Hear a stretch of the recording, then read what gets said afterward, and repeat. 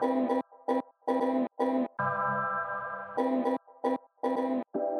to Being the Dot. I'm your host, Dr. Stacy. Each week, I invite a guest to discuss their lives as a Black person thriving in a white space. Today's topic is a part of a series I'm calling The First. Yes, still in 2020, we have the first person to do this, the first Black person to do that, the first brown person to do this, the first brown person to do that. And our guest is one of them. Hetty Simmons Love.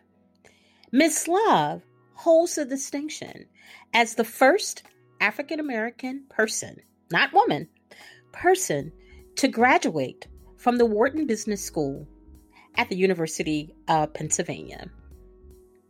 Hetty Simmons Love was born in Jacksonville, Florida in 1922 and was the youngest daughter of parents Hetty and Charles E. Simmons Sr. She grew up in a loving home and attended Boylan and Haven School for Girls, where she was the valedictorian of her class. She attended Fisk University and HBCU in Tennessee and majored in accounting.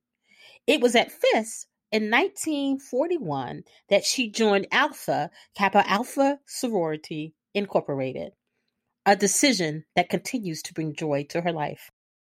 After graduating from Fisk in 1943, Miss Love returned to Jacksonville and worked for an African-American life insurance company in their accounting department. Her desires for better opportunities for her future led her to apply for admissions to the Wharton Business School at the University of Pennsylvania, where she majored in accounting and earned her degree in 1947. Wow. Listeners, I'm not even sure if you were alive then. My mother was 1 year old, but there you have it. While at the University of Pennsylvania, she met the love of her life, George Hayward Love, and they married in 1948, moved to Philadelphia. During and after the birth of her son, George Jr., Hetty pursued jobs in the area, but was often turned down because she was, quote unquote, overqualified. She obtained work as a bookkeeper for the American Friends Association, and like many women of that time, after the birth of her second child, Karen, she settled into the role as a stay-at-home mother raising two children. Unable to pursue a career with her degrees, Hetty Love used her academic skills in community settings, serving as treasurer in several organizations, and after her move to Harrisburg, serving as the church treasurer for St. Paul's Episcopal Church for over 20 years. Mrs. Love also lent her business acumen to 3 different Black-owned businesses in the Harrisburg area, serving as their bookkeepers and offering suggestions for improvements. In her early 80s, Mrs. Love was still volunteering to help seniors with their income tax. Miss Love is a diamond member of Alpha Kappa Alpha Sorority Incorporated, earning this distinction for serving for over 75 years as a member. And she continues to make contributions to her community through Alpha Kappa Alpha Sorority Incorporated, the Epsilon Sigma Omega chapter, her church, and other community organizations. She was recently recognized by the Susquehanna Township School District for her 10th year of volunteer service. In 2016, Mrs. Love was awarded a Trailblazer Award from the National African American MBA Association from the Wharton Business School. Daughters, welcome our guest daughter today, the legend, the woman, Miss Hetty Love. Woo! So, Miss Love, I wonder if you could tell us a little bit about how you ended up choosing to go to Wharton. I grew up in Jacksonville, Florida, in a completely segregated community where we had our own library, our own movie theater, and so forth. I attended a private school, which my mother drove me to and from every day from 4th grade on. Many of our teachers were white women who had been imported from other parts of the country. That was the only time I was ever in any sort of relationship or in touch with any white people. After graduation from high school, I chose Fisk University, which is an all-black university in Nashville, Tennessee. And all my classmates also went to black universities, which were throughout the southern part of the country. After graduating from Fisk University, I returned home to Jacksonville, Florida, Afro-American Life Insurance Company, where my brother was also employed. He had gone to Lincoln University in Pennsylvania for his college degree and had gone on to the University of Michigan to become an actuary. So I was familiar with the idea that in the North we could go to the big universities. So after a couple of years of working in Jacksonville at this insurance company, I became bored with the job and decided that I could do better. So I was able to be accepted at the University of Pennsylvania in Philadelphia. Upon my arrival there, my brother was able to accompany me there to be sure I was in a proper home, since they had no dormitories for black women. As we walked on the campus, he stopped a young black man, and asked him the way to the registrar's office. He introduced himself, Charles Simmons, and his sister, Hetty Simmons. Now, the name Simmons stuck with this young man, but the idea of my being a sister did not. So some weeks later, as all the black students gathered at the Heart and Heart restaurant for lunch, as we often did, he questioned me about how was my husband. And I said, I have no husband. He said, yes, you do. I've met him. And I explained the situation to him. Then he asked for my address and phone number, after which time we began to date. And fortunately, that date led to a lifelong situation, as we were married for 66 years before his death in 2014.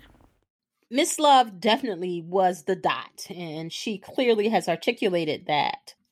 Listen to her talk about being the dot, along with the power of allies as a part of her story.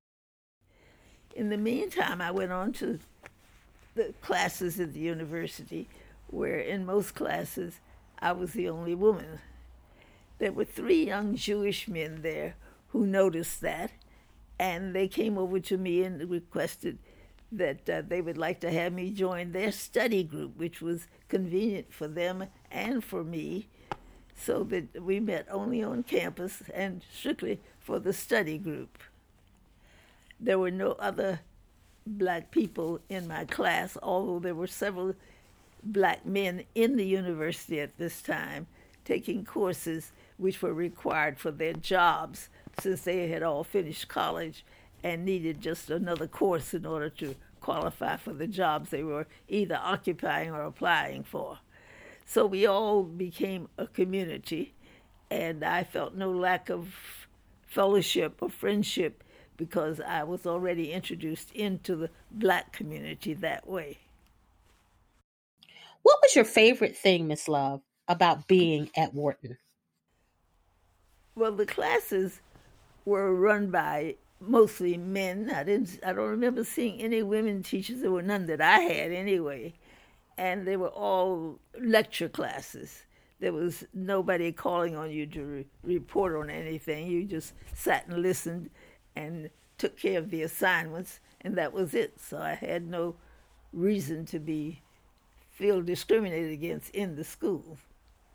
What was the biggest challenge for you about being at Wharton? I guess it was to know when I had done something sufficiently correct, because their grades were not passed out as they would be in a smaller school. So one of the interesting things about the time that Miss Hetty was doing her education in the North was that the country was also in the middle of its own reckoning, much like the one that we are currently dealing with around segregation and desegregation. She has some really interesting things to say, some about the differences of her life here in Pennsylvania and as opposed to her life in Florida. Well, in the first place, I was cold all the time. And so I would never even go down and get the mail out of the mailbox. I would always wait for somebody else to come home and pick the mail up and let me know whether or not I had some mail there. So that was the main thing that bothered me. I had no lack of friends or acquaintances that I could spend my spare time with. I am very grateful that I had the opportunity to meet so many people of other races and that they were able to recognize me as a person. I can't think of a single incident in which people disrespected me for that reason other than in Jacksonville, Florida, when I would sometimes go into a store to shop and be denied service just because I was black. The amazing part of my youth is that when I turned 21, Jacksonville, Florida was permitting African Americans to register to vote. At that time, only the Republican Party was permitting us to vote. You could not be a Democrat in the South in those times. However, when I finally got to be a resident of the University of Philadelphia, Pennsylvania, I discovered that being a Republican was not the best thing to be, and I was able to become a Democrat, which I have remained through all these 20 or more years that I've lived here. 50 or more years. How has racism and sexism played out in your career? At the school, there was nobody in the entire classes that I attended that even recognized I was a person.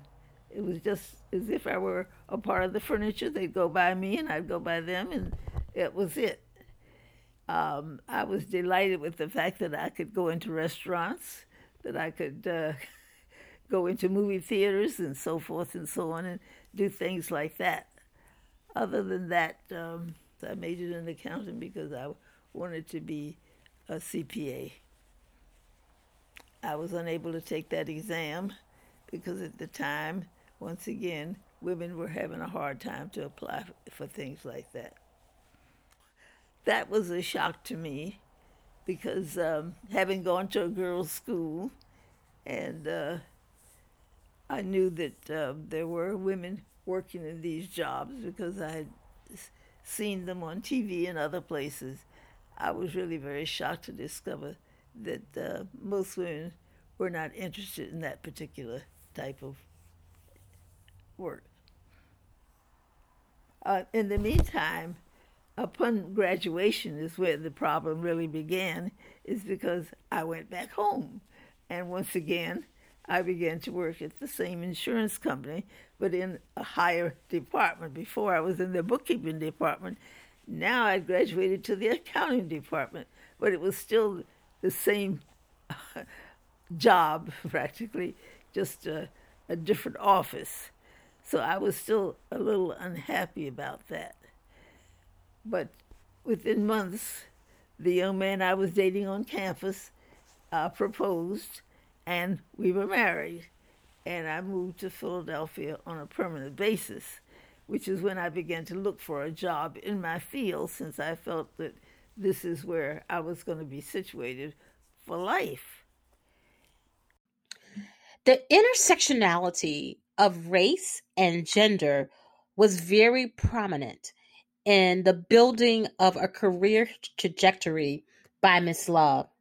She talks very clearly about how people use the euphemism of her being overqualified, but also how, even though she was lettered by a very prestigious business school and even an Ivy League institution, her difficulty in obtaining employment? And in every case, there was a reason why I was not suitable for the job. Many just said, "We're not hiring." And a few said, "You're overqualified for the jobs that we had."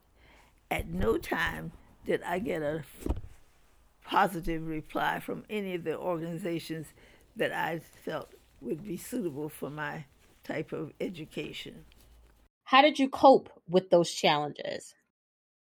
In the meantime, I applied to the American Friends Service Committee, which was hiring people from all over the world, and I was able to get a job there in their bookkeeping department, back to bookkeeping again, and they too had, but they had a mixed race group. I was involved with a couple of white women, but there were Asian women and even a woman from Germany in that I came in contact with by working with this particular group of people. And I was able to learn something about the Quaker religion, which of course was just a bit of knowledge as far as I was concerned. I was definitely disappointed that I was unable to put my talents and my education to use. So that I decided to apply for jobs elsewhere. And there were a few jobs in the community that were willing to let me work with them. In the meantime, my husband's job took him to Harrisburg, where once again I had no role in how to add any money income to our situation. So I began to inquire about other black communities that I saw, black organizations, and I was able to work with a bookkeeping firm, Coy Watkins Sims accounting firm, and I worked for them for a while, and then I worked for Eddie's Men's Shop and a few other an electrical company, but all of them were short-term things because I wasn't really happy just doing those little odd jobs. What's the one piece of advice that you would give to African Americans living and working in white spaces? I guess you have to make yourself amenable to whatever's going on in your community. I had no trouble in Philadelphia or in Harrisburg in associating with people of all races. It was just that I could not progress in my chosen profession because of the lack of interest or maybe faith in the fact that black people could achieve. I think time will change things, and sometimes it's our own attitude that brings things on.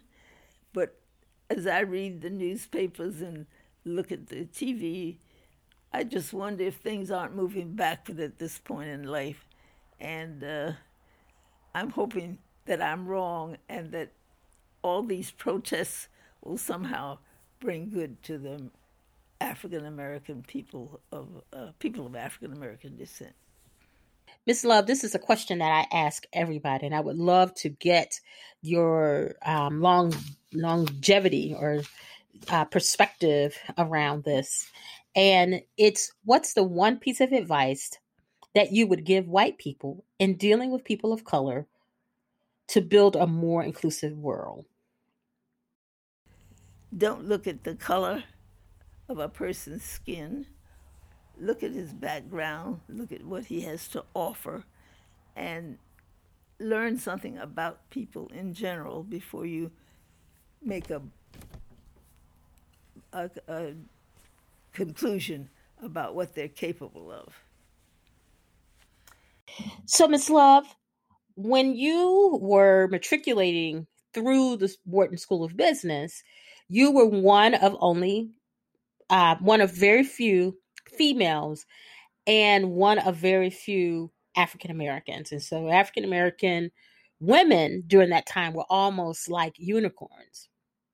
I'm wondering if you could tell us what your response is now to the newly appointed African American woman dean at the Wharton School of Business of the University of Pennsylvania. There was nothing more exciting that could have happened to me than to know that they were probably not only having black teachers, which they did not have when I was there, but that they had chosen a young black woman, to be the dean of the college. I was absolutely thrilled at that thought. Do you have a personal motto, Miss Love? Well, I had faith in myself because I'm a religious person, and I know that God is watching over me and has brought me thus far on the way.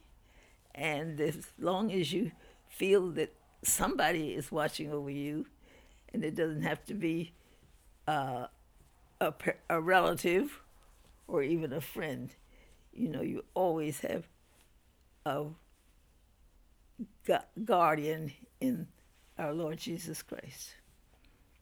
One of the things I was struck by when I entered Miss Love's home was the fact that there was a book that was sitting next to her chair. Everybody has that chair in the house sitting next to her chair, and it was the Post-Traumatic Slave Disorder book. And I was struck by the fact that she continues to want to learn and to read, even at the age of 98. Listen to her talk some about that. Well, I still enjoy reading, and I read all kinds of books, but I try to read books by black authors because they are expressing the same sorts of things that I have gone through, and they appeal to me. And I'm also interested in what's going on in the world today and how the black community is still not accepted fully into the world, into society, as I had expected it would be by now. What's the one thing that our listeners would be surprised to know about you? Well, that I'm not afraid to ask for help. I often say that I had so much faith in humanity that at one time when my husband was in the hospital and I was a new driver and I was going to the hospital to visit him and I saw a parking place, but I had no idea about how to park a car. I got out of the car and asked a strange man walking by. I don't remember whether he was white or black, but it was just a man who was passing by. And I said, I need help parking my car. Could you help me? And I stood on the sidewalk while he got into my car and parked it for me, and fortunately came and brought me the keys back. As I look back at it now, I realize that could have been my downfall. But I have faith in people. I accept everybody on face value. That is one thing that has consoled me, that wherever we've gone in the world, I have felt no racial prejudice. My husband loved to travel, and so I traveled with him, and we were able to stay in hotels without any problem. But the biggest thing was that we went to Turkey once to spend a whole year, and I had 2 small children at the time, and I was able to take them with me, and they were allowed to enroll in the school system there with no problem. And the people there were very helpful, and upon our year's end, although I was a very poor teacher when it came to teaching English to Turkish children, I was told that if I ever came back to Turkey, I could apply to that school and they would be glad to have me. Thank you for giving me this opportunity to express myself. Special thanks to our guest daughter today, Hetty Love. Miss Love, you make 98 look good. You inspire all of us, and I am grateful for your time. Also want to thank Miss Hetty's daughter, Karen Love, for her help in making the interview possible. Our music today is provided by Jaffa. Special thanks to our podcast intern, Amanda Gillette. This episode was edited by Nikki Anderson. Thanks to our sponsors, David's Delicious Delights. David'sDeliciousDelights.com. Custom-made, personalized cakes, pastries, pies, and cookies, bringing the yum to your front door. Visit David'sDeliciousDelights.com and use the coupon code BeingTheDot for 20% off of orders of $34.99 or more.